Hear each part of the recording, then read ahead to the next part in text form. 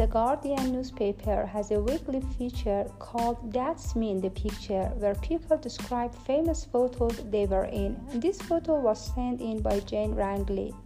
In 1972, I was living in London. I was in my early 20s and I was working for an advertising agency. That summer, I went on a camping vacation with my parents in the south of France. One night, I went to a nightclub on the beach and I met a young Frenchman and we fell in love. When I got home, I immediately started looking for a job in Paris.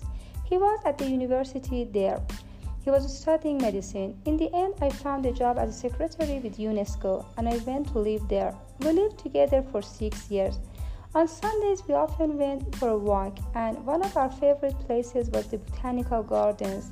It had a zoo, and I often put some bread in my pocket to give to the animals. We were walking in the gardens one Sunday in the fall when we stopped because a lot of noise was coming from one of the trees.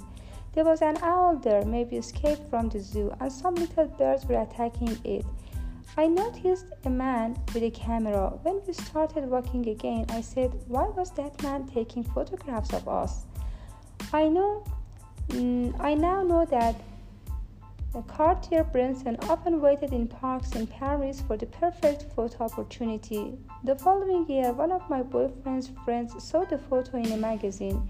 Before I returned to London, I called the magazine and I got Cartier-Bresson's phone number. I was very shy, but I called him. He was very friendly and he sent me a copy. Years later, I met him and he signed the photo for me.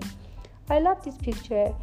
It was a happy time for me, and although my French boyfriend and I broke up in the end, we're still in touch.